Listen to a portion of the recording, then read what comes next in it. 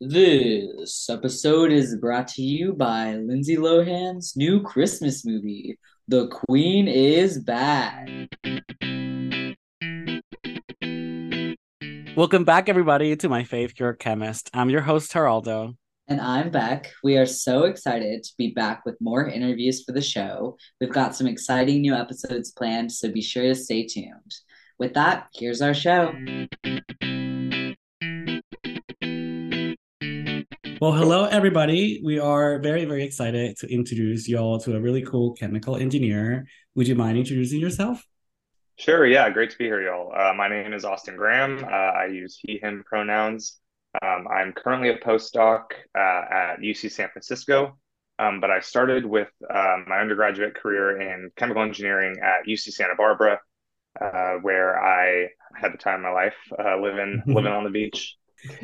Yeah, I did research with in Patrick Doherty's lab there, sort of in the biotech realm, and that sort of got me interested in biology generally and how we can use chemical principles to kind of program biology.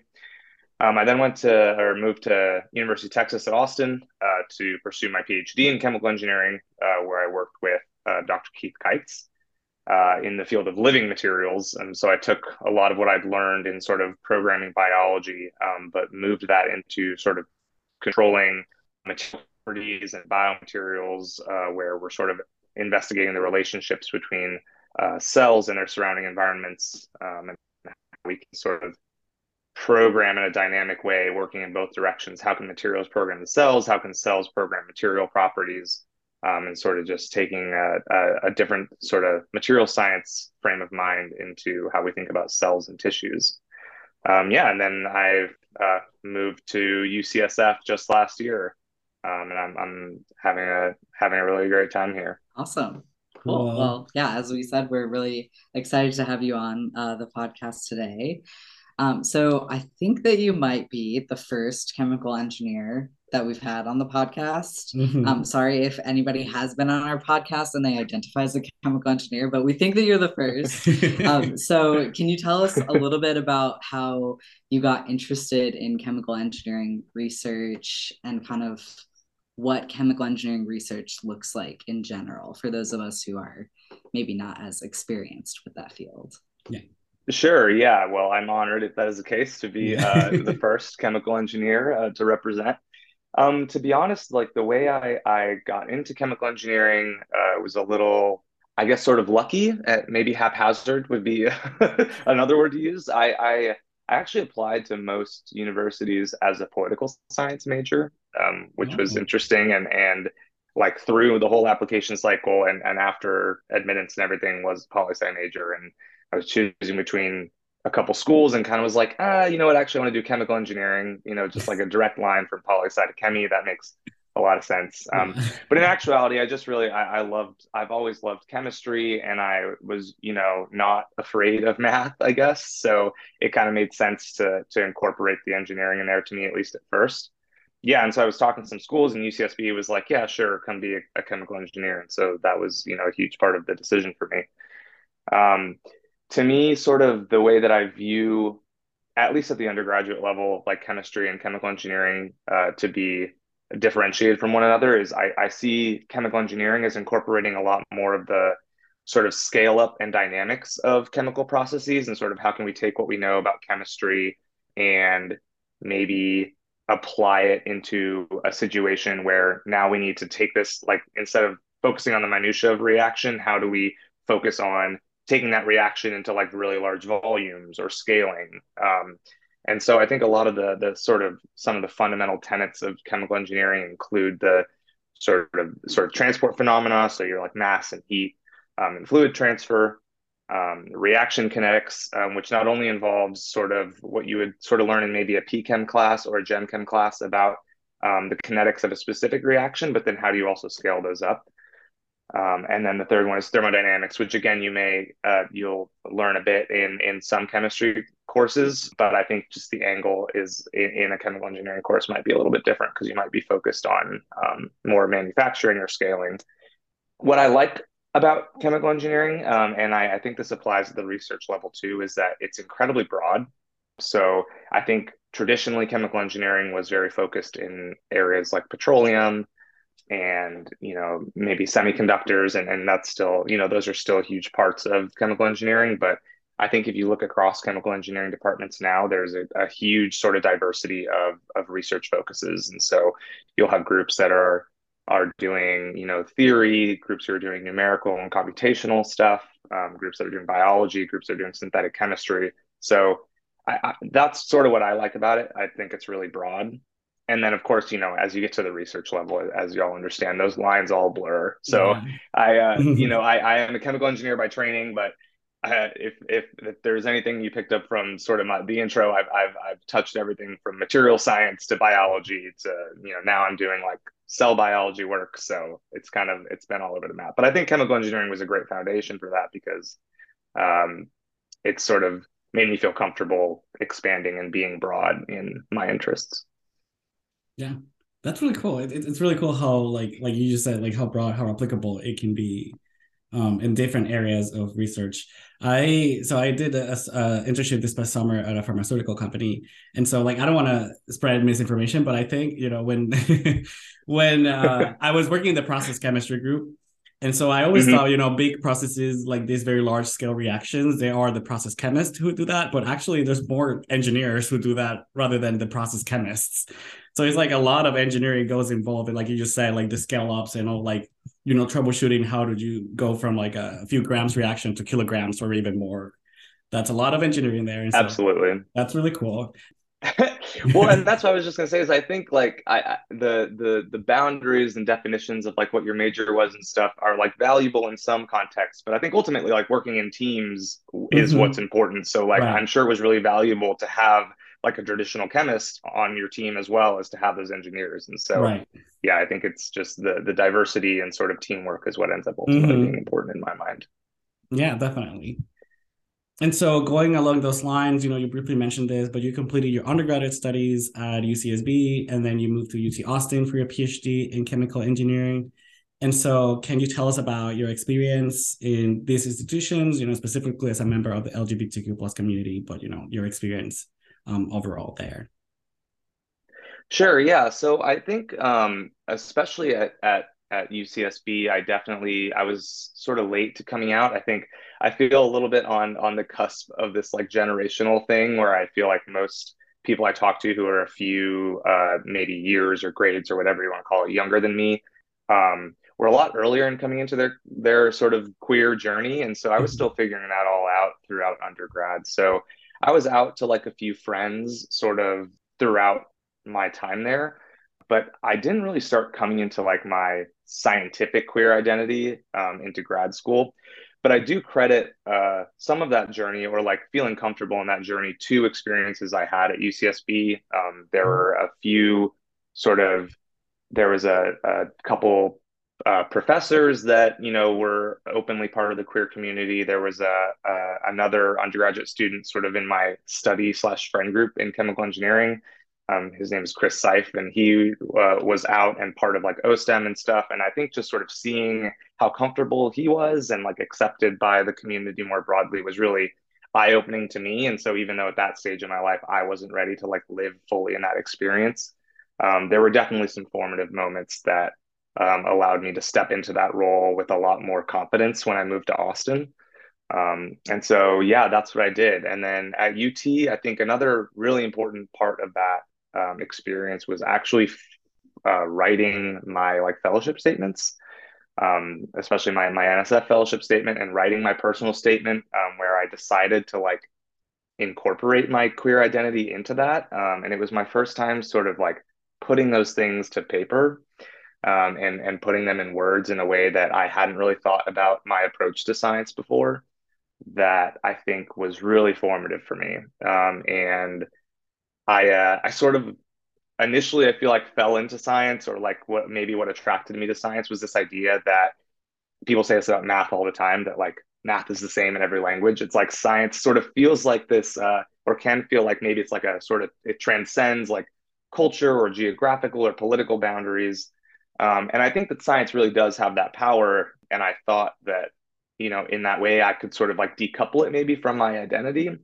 I think that was in some ways a naive take, and I think that our identity actually is like a huge part of how we do science, and that's also been a part of my growth throughout my queer experience, is like recognizing how those parts of me inform my science and are part of what make me a scientist. So it's all been a very kind of meandering journey, but I think having communities like ones that you're forming, and like OSTEM and stuff, I think are helping all of us sort of put these pieces together.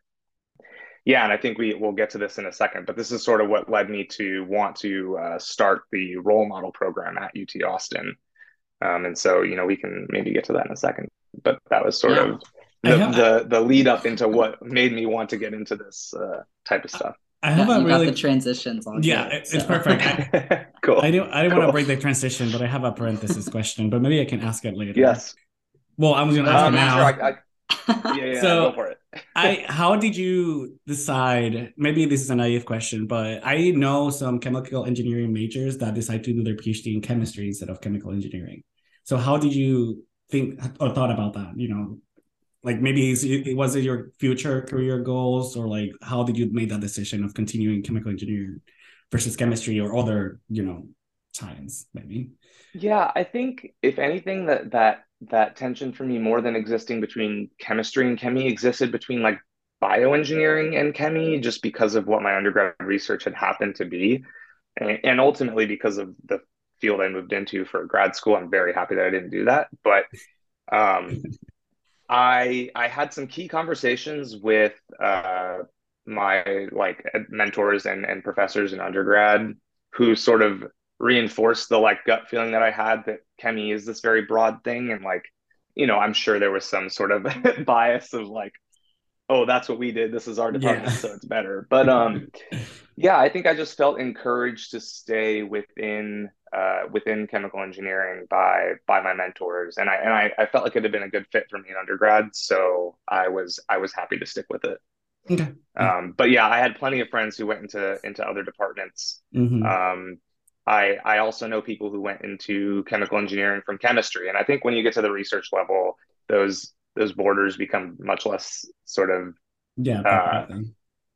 definitive, and so Mm-hmm. it's good to. I think it's good that people move around, and I think it's that's what we should look for in our trainees, is just diversity of backgrounds as well.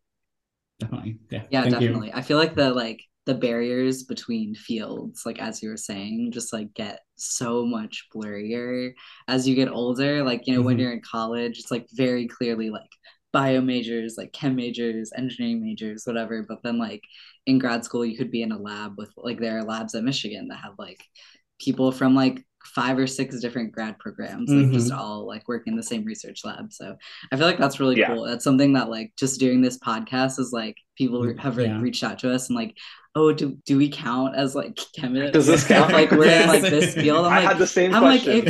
if you and yeah, like the way that we've always like gone about it is like if you identify as a chemist, then like and if you identify like somewhere on the LGBTQ spectrum, then like those are You're the only two welcome. requirements Mm-hmm. like We'll to be talk on to the you. show. So, and I feel like it's fun for us too to like get to talk to people from different fields, different like research interests than us, like different experiences, like that. I don't know, like that's the whole point of the podcast Yeah, is to like highlight the rich kind of experiences of our community. So I think that definitely. that's really Yes. cool. So Yes. and Yeah, it's again, awesome that very you happy guys to are have doing you on this. here. So yeah. Happy to be here. Okay, so again, perfectly moving into your next train of thought. You've like already thought through all these transitions. You're doing our job for us. Yeah. So during your I was just time on a in roll. Yeah. Sorry, I interrupted that, but No, no, no. It was great. It was good. so during your time at UT Austin, you formed the Role Model Program. Can you tell us about this initiative and its mission and how it got started? Yeah, absolutely. So yeah, I think I sort of started to like, as I started to piece my queer identity into my scientific identity, I really recognized how crucial it was to me feeling like a part of the scientific community to have done undergraduate research. And my graduate mentor, who I'll give even more of a shout out later in the role models section. It was a huge part in sort of, yeah, me feeling centered in my science and my LGBTQ plus identity.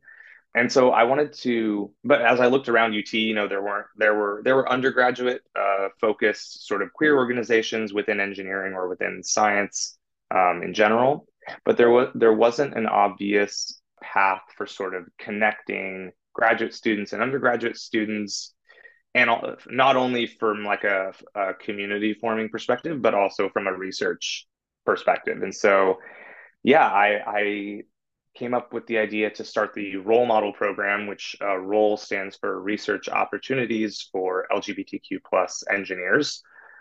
So role model program. And, although the engineers portion lends itself to a catchy acronym, the idea was from the beginning to be broadly STEM inclusive.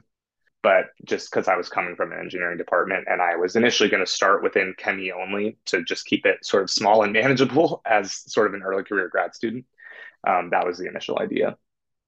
Yeah, so the goal of the program was to sort of pair an undergraduate with a graduate student mentor for work on a research project, just as like a little bit more of a traditional student or undergrad helping someone with their project, or they have their own sort of offshoot of a project.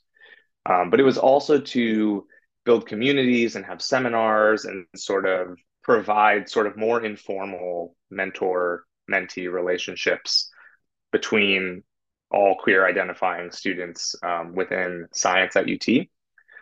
And so this was all sort of starting around, like, finally when I was able to get the ball rolling, which took a couple of years to like talk to different departments and try to figure out what this structure would look like.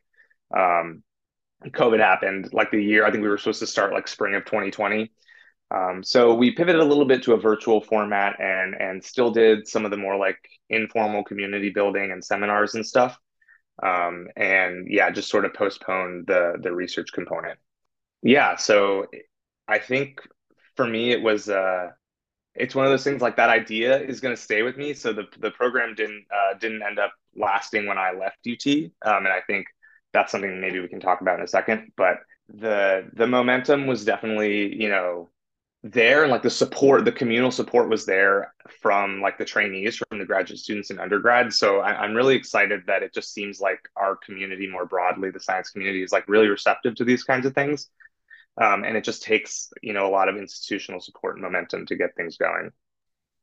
Yeah. So kind of going along with that, you mentioned that since your time at UT, the program is unfortunately no longer active. So this is not an unusual occurrence, as many of Right. us who have any sort of experience like working with, especially like graduate-led initiatives in our programs and in our schools. So where initiatives like this kind of basically fizzle out or die out once the like lead student or lead students leave the program.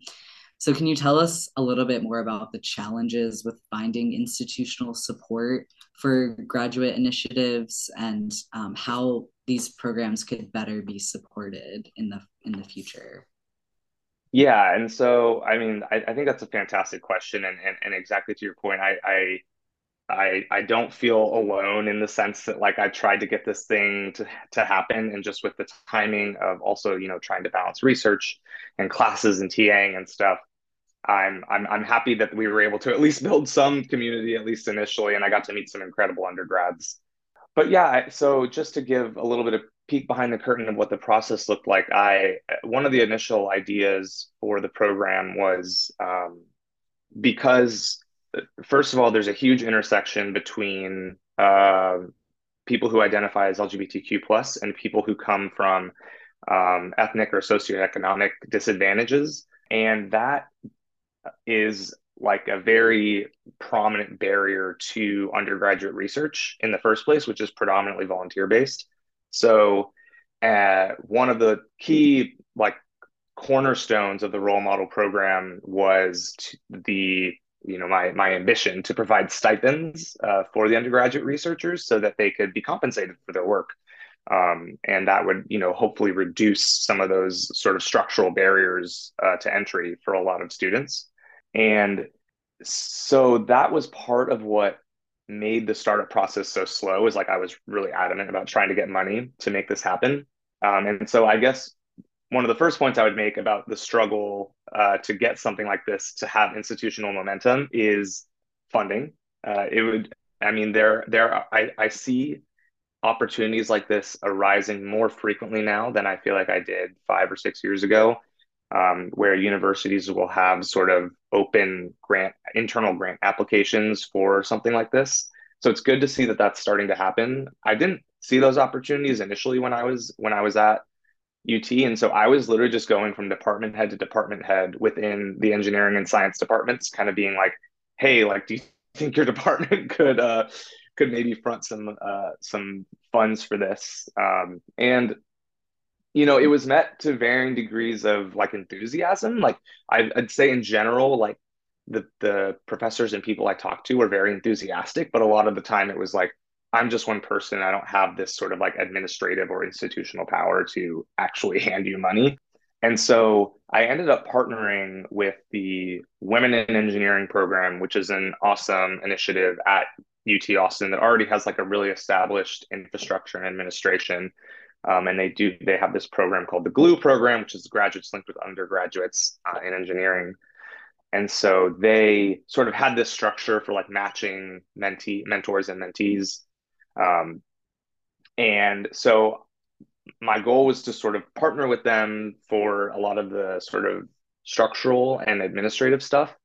So I think sort of one of the second uh, things I'd say about it is like doing things in teams so much better. I was doing it by myself for a long time. So if you have a similar, and like you two are such a lovely example of this, like doing something together, you can go so much farther. And like the fact that, I like came across your podcast on Twitter years ago and y'all are still going strong is such a great testament to that. Yeah, and so if you can get support from another grad student or another postdoc or like someone, another trainee, or even potentially sometimes even with someone with even more leverage, like a PI, can be really awesome. So I think things are moving in the right direction. Like I think there are both institutional shifts and cultural shifts, like within the community, that want to support these initiatives more, and advisors. I think for the most part are recognizing that this is also an important part of our training, not, it augments the research, even if it's not directly contributing to research. So yeah, I think things are moving in the right direction. It's more just about trying to get the sort of support network set up early and doing things in teams.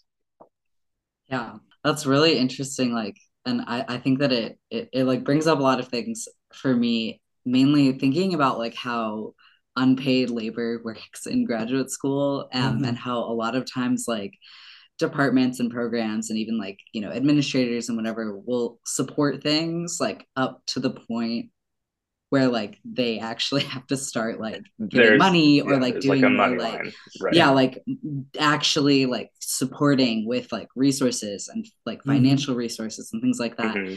I feel like I've seen a lot, like now that Geraldo and I are fourth years, like we've been in the game for a little while now. I've seen a lot of stuff. Like it's just so interesting that like the support and enthusiasm is there, like only if it like doesn't require anything much. like too substantial, like from a department, like from the university, from whatever. And like I mean, Geraldo and I have been doing this for 4 years. We don't get paid for this. Like we just do this like right on top of, as you're saying, graduate school, like juggling all of research, this thing, all of these things. It's really difficult. It's made a little bit easier because we do it together. And like, we didn't start this to make money, so it's like fine to a certain extent, but it's just kind of like thinking about how a lot of like this unpaid labor is just like expected, especially of like students from minoritized backgrounds and minoritized communities, is like you're just expected to like do it and do it with enthusiasm and like not expect money basically out of like any of it. You probably won't get it. So anyway, that's just kind of what I was thinking about like as you were going through that, and it's just so effed up that that's like how it really the is. Yeah, like it's so true though. Like the amount of sort of safety net and inertia is needed to like be able to survive as an adult, but also on a grad student stipend with the amount of work that you're Mm-hmm. putting in. And then extending that to a postdoc when a lot of people are moving into like family, the age where they're like starting families. So Mhm. Yeah, yeah, it's definitely. a very, these are very poignant topics right Yeah. now, given that the UC system that I'm a part of is currently on strike. On Oh strike, my yeah. gosh. Yeah, they're Oh on my gosh. strike. I Yeah, totally forgot that you are. I mean, I guess yeah, we'll talk a little bit Connected. about, Yeah. yeah, we'll talk a little bit yeah, about your post. Oh my God, that's like really current event news that we should have yeah. factored into our questions. We could talk a little bit about that too. No, that's okay. I mean, But I'm happy to talk a little bit about it, but I'm not going to pretend to be super well versed enough sure, to yeah, yeah, give really in depth analysis. But yeah, right, it's been a really interesting time, and I'm so happy that there are people like fighting yeah, Definitely. for these values. But yeah, we should talk about that. Yeah. yeah, And definitely. before again, I'm cutting stuff. Before we move into your postdoc, you mentioned something earlier, which I really, really like. I want to echo it. Is that the stipend for undergraduate researchers? That is something very, very important because if I like, I got a fellowship as an undergraduate and got some stipend out of it, and without that fellowship, I wouldn't have been able to do research because I needed, to work to pay for my college. And probably without Hmm. that, I probably wouldn't be doing my PhD right now because I wouldn't have the experience or the interest in research as much as I did when I was with research. So there's a lot of things there that need to be, looked up at or work on. But yeah, Hmm. there's so much space. So is anyone listening want, have any ideas or, initiatives and stuff like that? So it's really important and needed right now. Yeah, and the you made such a great point about the sort of how early that momentum has to start. Like Mm-hmm. you have to do undergraduate research to get into grad school, and Right. like I didn't I my family is not like scientific or research family. I didn't even know what Mm-hmm. undergraduate research was. And it was one of those things where I was like, huh, it seems like the like high achieving students around me are all doing undergraduate research. Like maybe I should like check out what that is. Mm-hmm. And the PI ended up doing undergraduate research with was like, hey, you should apply for this like fellowship because I was like working a restaurant job at the time. Yeah.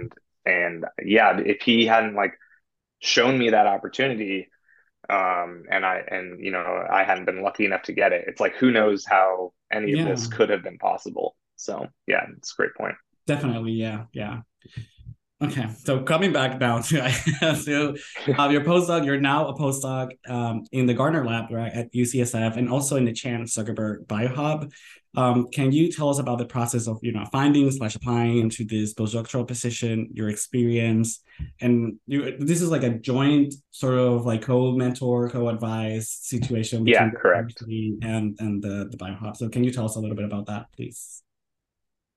Yeah, of course. So for my postdoc, I was really interested in taking some of the concepts that I was thinking about in grad school with sort of this like dynamic interplay between cells and their environment and how we can sort of think of multicellular communities. I was working with bacteria at the time in sort of synthetic polymer matrices. And it's like, wow, this looks a lot like a tissue. It's like tissues and like the human body is sort of like the original living material in my mind, and sort of has all these properties that we think about in terms of like the ability of materials to behave dynamically and respond to their environment.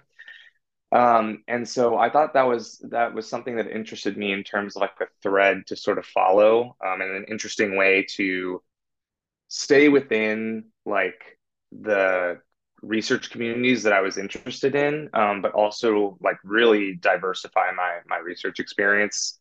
Again, coming back to sort of like the broadness of not only chemical engineering but like my interest in science.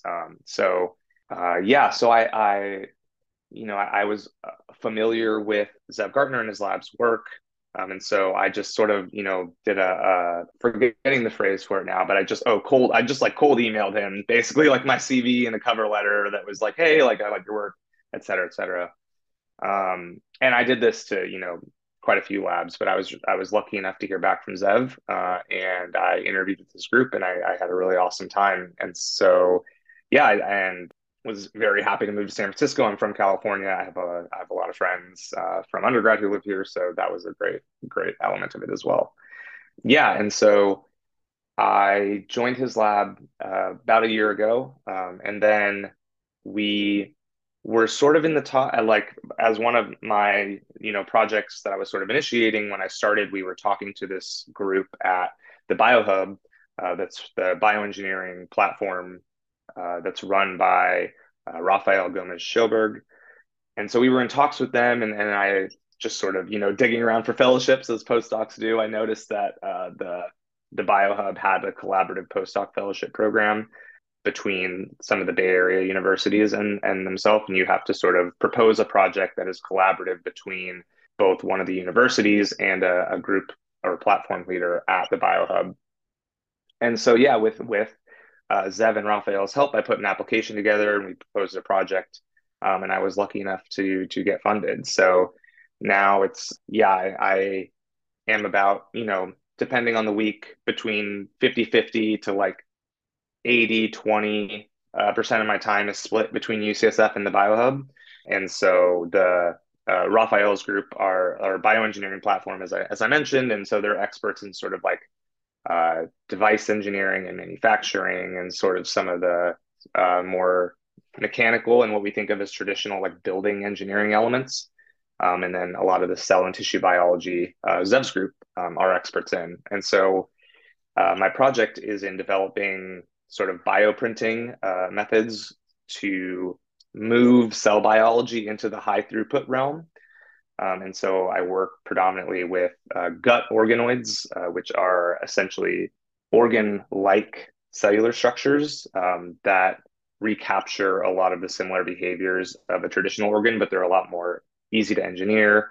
And so it's sort of meshing a lot of the different experiences I've had, I guess, sort of between, thinking about the extracellular matrix as like a polymer network, and thinking of cells as these sort of like programmable, autonomous things that control their surrounding environment.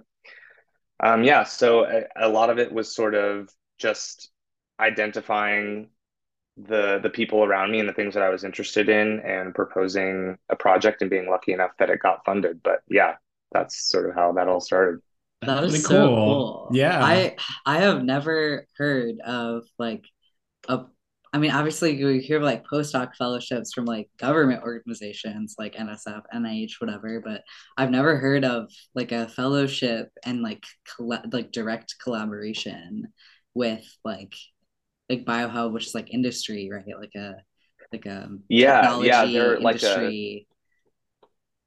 they're a private research organization that sort of were founded as the name implies, as like a hub Mm-hmm. between all the Bay Area research institutions, and yeah, funded by the Chan Zuckerberg Foundation. So That, they're really awesome and do some that's super incredible cool. research, and yeah, they're a really awesome staple to like Bay Area biotech research.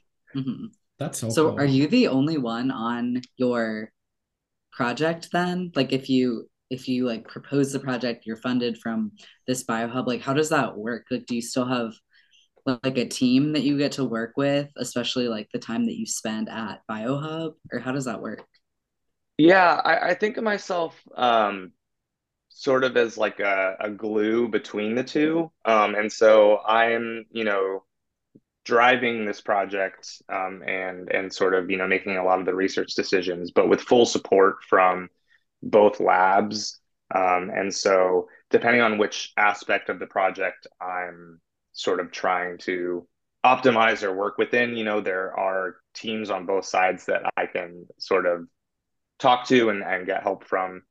Yeah, the bioengineering group at the BioHub is like a full team that has like, dedicated sort of engineers and people who are sort of working there 24/7 on all their instruments, not 24/7, but you know what I mean. Yeah, Sure, sure. They actually have a very healthy work culture there. They have robots and stuff, like Yeah, this just fancy machines that work 24/7, but not the yes. people, not the people. um, but no, I have a lot of support on both sides, but I am sort of driving, an independent project with a Mhm. lot of input and support. That's So yeah, it's awesome. it's a That's really it's a cool. pretty cool, unique opportunity, and I'm really, really excited that they believed in me and gave me that Mhm. opportunity. That's amazing. Well, congrats. I know, we're a year late, but congrats. No, I actually just found out about this a couple months ago, Oh, so really? Oh, Okay, then. awesome, Okay. awesome. very, So very timely, congrats, like very extra Yeah. timely. special Thank congrats. you, Yeah. thank you, thank you. So we would love to, since it's kind of like in current news, we would love to talk a little bit about the UC strike. I know a Sure. little bit about it just from what I've seen on Twitter in the last couple of days because it's like a pretty new thing. I guess like for our Hmm. listeners who are unfamiliar, from my understanding, the graduate union for the entire UC system, the University of California system, has gone on strike. It's the largest, I believe, maybe the largest graduate strike, but maybe I don't want to misspeak. So, but I think it's the it's a largest very academic large researcher academic. strike. Okay, yeah, yeah. So Yeah. largest academic researcher strike that's happening right now. I don't know like how much you know about it or how much you're comfortable speaking about it, but I would love to hear a little bit about it from you, and especially the unique position that you're in as a postdoc versus a graduate student. And I remember like when the Michigan Graduate Union went on strike, that was in 2020, that was like a little bit of a kind of a thing to figure out, is like how do other people who aren't necessarily graduate students like still support the Yeah. strike. But yeah, anyway, I'd love to talk about that a little bit. Yeah, of course. So I think maybe what's slightly different from the Michigan case, I don't know all the facts there, but the postdocs are also unionized here at the UC system Oh, and have been for a long time. I think the graduate students actually at, I know it at UCSF, but this might be UC system wide, unionized pretty recently. But yeah, this strike is sort of pan academic researcher at all oh, levels. oh, that's awesome. That is so Yeah, cool. which is why the numbers are so huge. And so Yeah. we're striking because of unfair labor practices by the UC overall, and some of the key demands involve raises for all academic workers that are matching the rate of inflation, as well as a lot of family planning and family care benefits, which are currently completely lacking in our benefits system, and also some measures on sort of anti-bullying and structural inequities that exist at the sort of university level. And so, yeah, it's been interesting. We held a strike authorization vote a few weeks ago that passed with astounding numbers. It was like, in the 96 to 7% voted to authorize the strike. And yeah, the strike started on Monday. So it's a very it feels like a very poignant time for this to be happening, with like inflation and other things going on, and sort of pertinent to the conversations we were just having, like some of the structural barriers that we face as academic researchers, especially those who come from disadvantaged backgrounds. Like it's a really hard path to choose if you have to support yourself or support a family fully based on the work that you do as an academic. So yeah, it feels like a really poignant time, I guess, is the phrase that I would use. Yeah, so we get updates on sort of the progression of negotiation every couple days or so, or every, once a day roughly. So yeah, we'll see. I mean, we know that the union at least is willing to be in constant negotiation with the UC system, and so it's unclear exactly how long this is going to last, but we have the momentum to ride it out as long as we need to. So.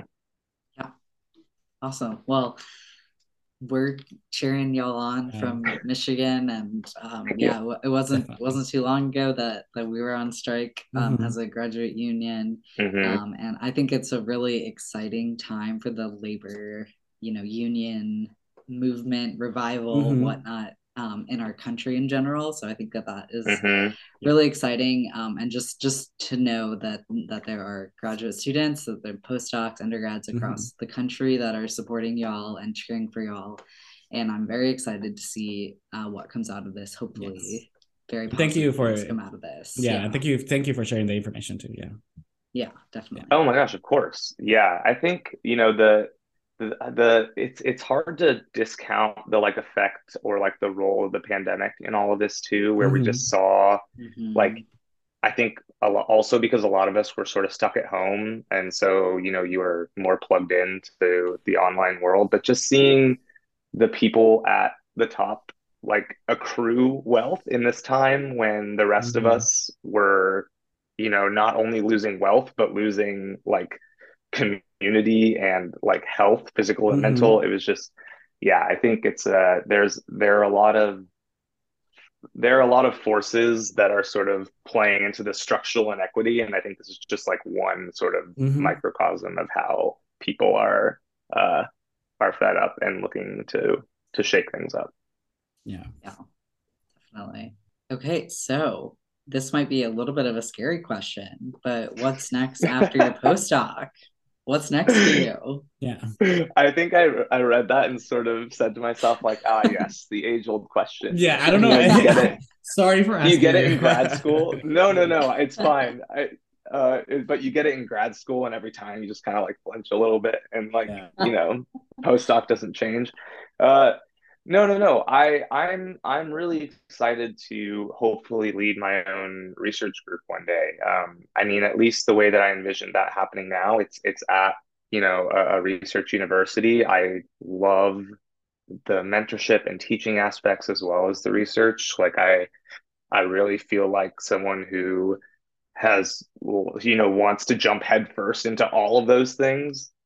So yeah, I mean that's a really exciting prospect, and I feel like I have a lot of energy and thoughts and feelings about like how to like run a cohesive group, and sort of make sure that my trainees all feel supported. And so I think that you know people who come from communities like the queer community are a lot of times just more practiced in sort of creating community for others, because you have to sort of like find it as you're coming into yourself in ways that are maybe not traditional or not as obvious for people who don't come from that same experience. So I'm really excited to bring that kind of energy into a group of my own. And if it doesn't happen at a research university, maybe it happens at a research institution like the BioHub, or some other, even at a company, people still run research groups there. So I'm excited for whatever form that will end up taking. But yeah, right now I'm hoping it's at a university. I also think that something that I'm starting to see more of a little bit, but I think is a conversation that we should be having in academia, is labs that are co-PI'd. Because of the number of hats that PIs are expected to wear, have been expected to wear, but even more so these days. I think like splitting those roles, or at least sharing them, even if you don't evenly split them between multiple people, could be a really powerful thing. And I think the most traditional examples we see of that tend to be couples, like married couples, or people in partnerships that run a lab together. And that's fine. That's like one way to do that, as long as, that doesn't bleed into other areas of their lab if things aren't going well within their personal life. But I think even co-PI ships between people who are just, colleagues that really see eye to eye about, the research and mentorship and teaching, I think that's an interesting model that we should be exploring. I need to shout out that I've been having a lot of conversations with a friend of mine that I met over the summer. So shout out Aurora for for fueling these thoughts. But yeah, Nice. hopefully, Yeah. hopefully leading a research That sounds lab. really cool, actually. Yeah. Yeah, that's a really interesting Mm-hmm. take on kind of professorship and being a PI and Yeah. leading a lab. And yeah, I've always found it like very strange, and like just thinking that it must be so hard to be like the only person that like you are running this lab, this research lab that is expected to like go on for like decades and decades as like an academic, and you're like doing it all by yourself. Like you have obviously the support of like your department and everything, but I think that like goes back into our conversations about like just teamwork just makes everything a lot easier in general. It does. That's very interesting. I haven't heard that like kind of take on leading a lab. Yeah, you think is the next big thing. I just want to say, yeah, it sounds like really good because yeah, if you think of big labs, it's a lot of work for one person to manage like 20 students, or 20 students and postdocs or whatever. So it's like, it would be a nice way to make things a little bit more, I don't know, enjoyable. Yes, if anyone's listening and like maybe interested in similar research ideas as me, let's talk. Yeah, maybe Austin's co-PI. A collab. Collab. Yeah. Okay, collab. So good. That's good. Yeah. Okay, so one of the tried and true questions of this podcast, which I'm sure it's coming, is who is your so excited chemistry and or science role model and why? And you can have more than one. Okay, first of all, thank goodness I can have more than one because I have so many. Yes. And I think this goes back to the like, people, especially in like academic science PIs, have to wear so many hats. So like, I feel like I have different role models for like different aspects of that career and people who've influenced my career differently. The first one I want to shout out is Joel Bozakowski, who was my graduate student mentor when I was an undergrad.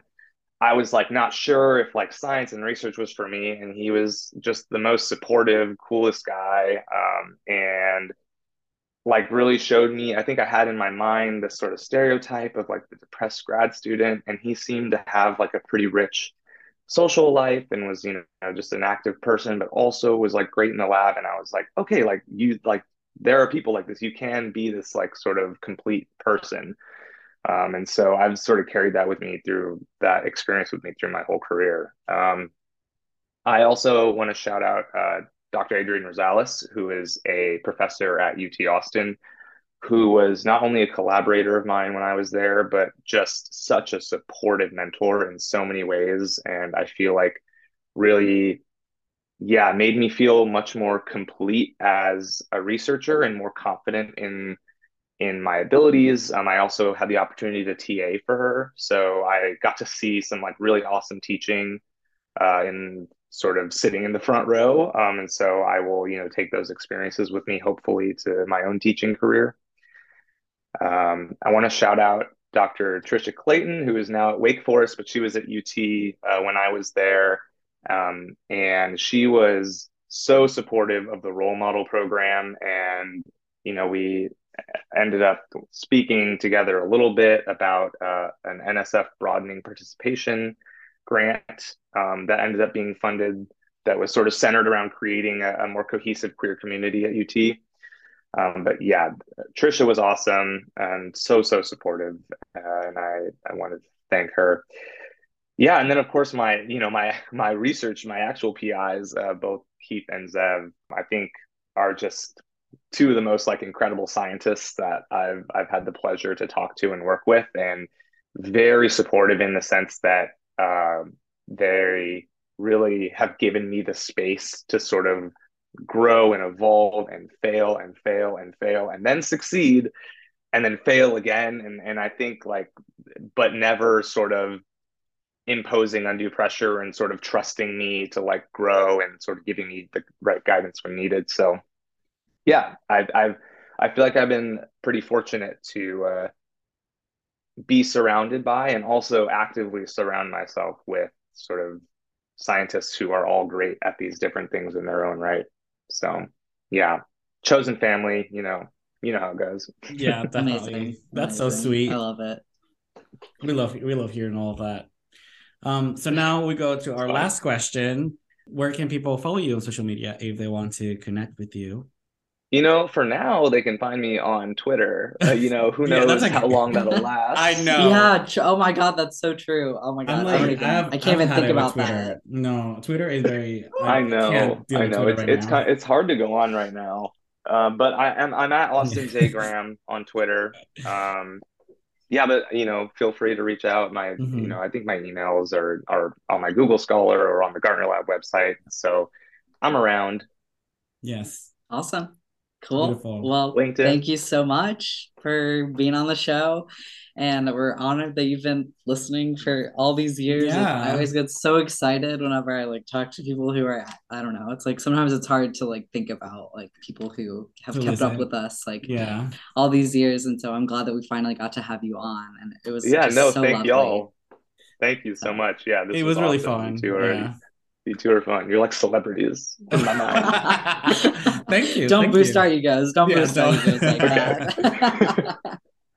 Well, have a great rest of your night, Austin. It was so Yeah. good chatting with you.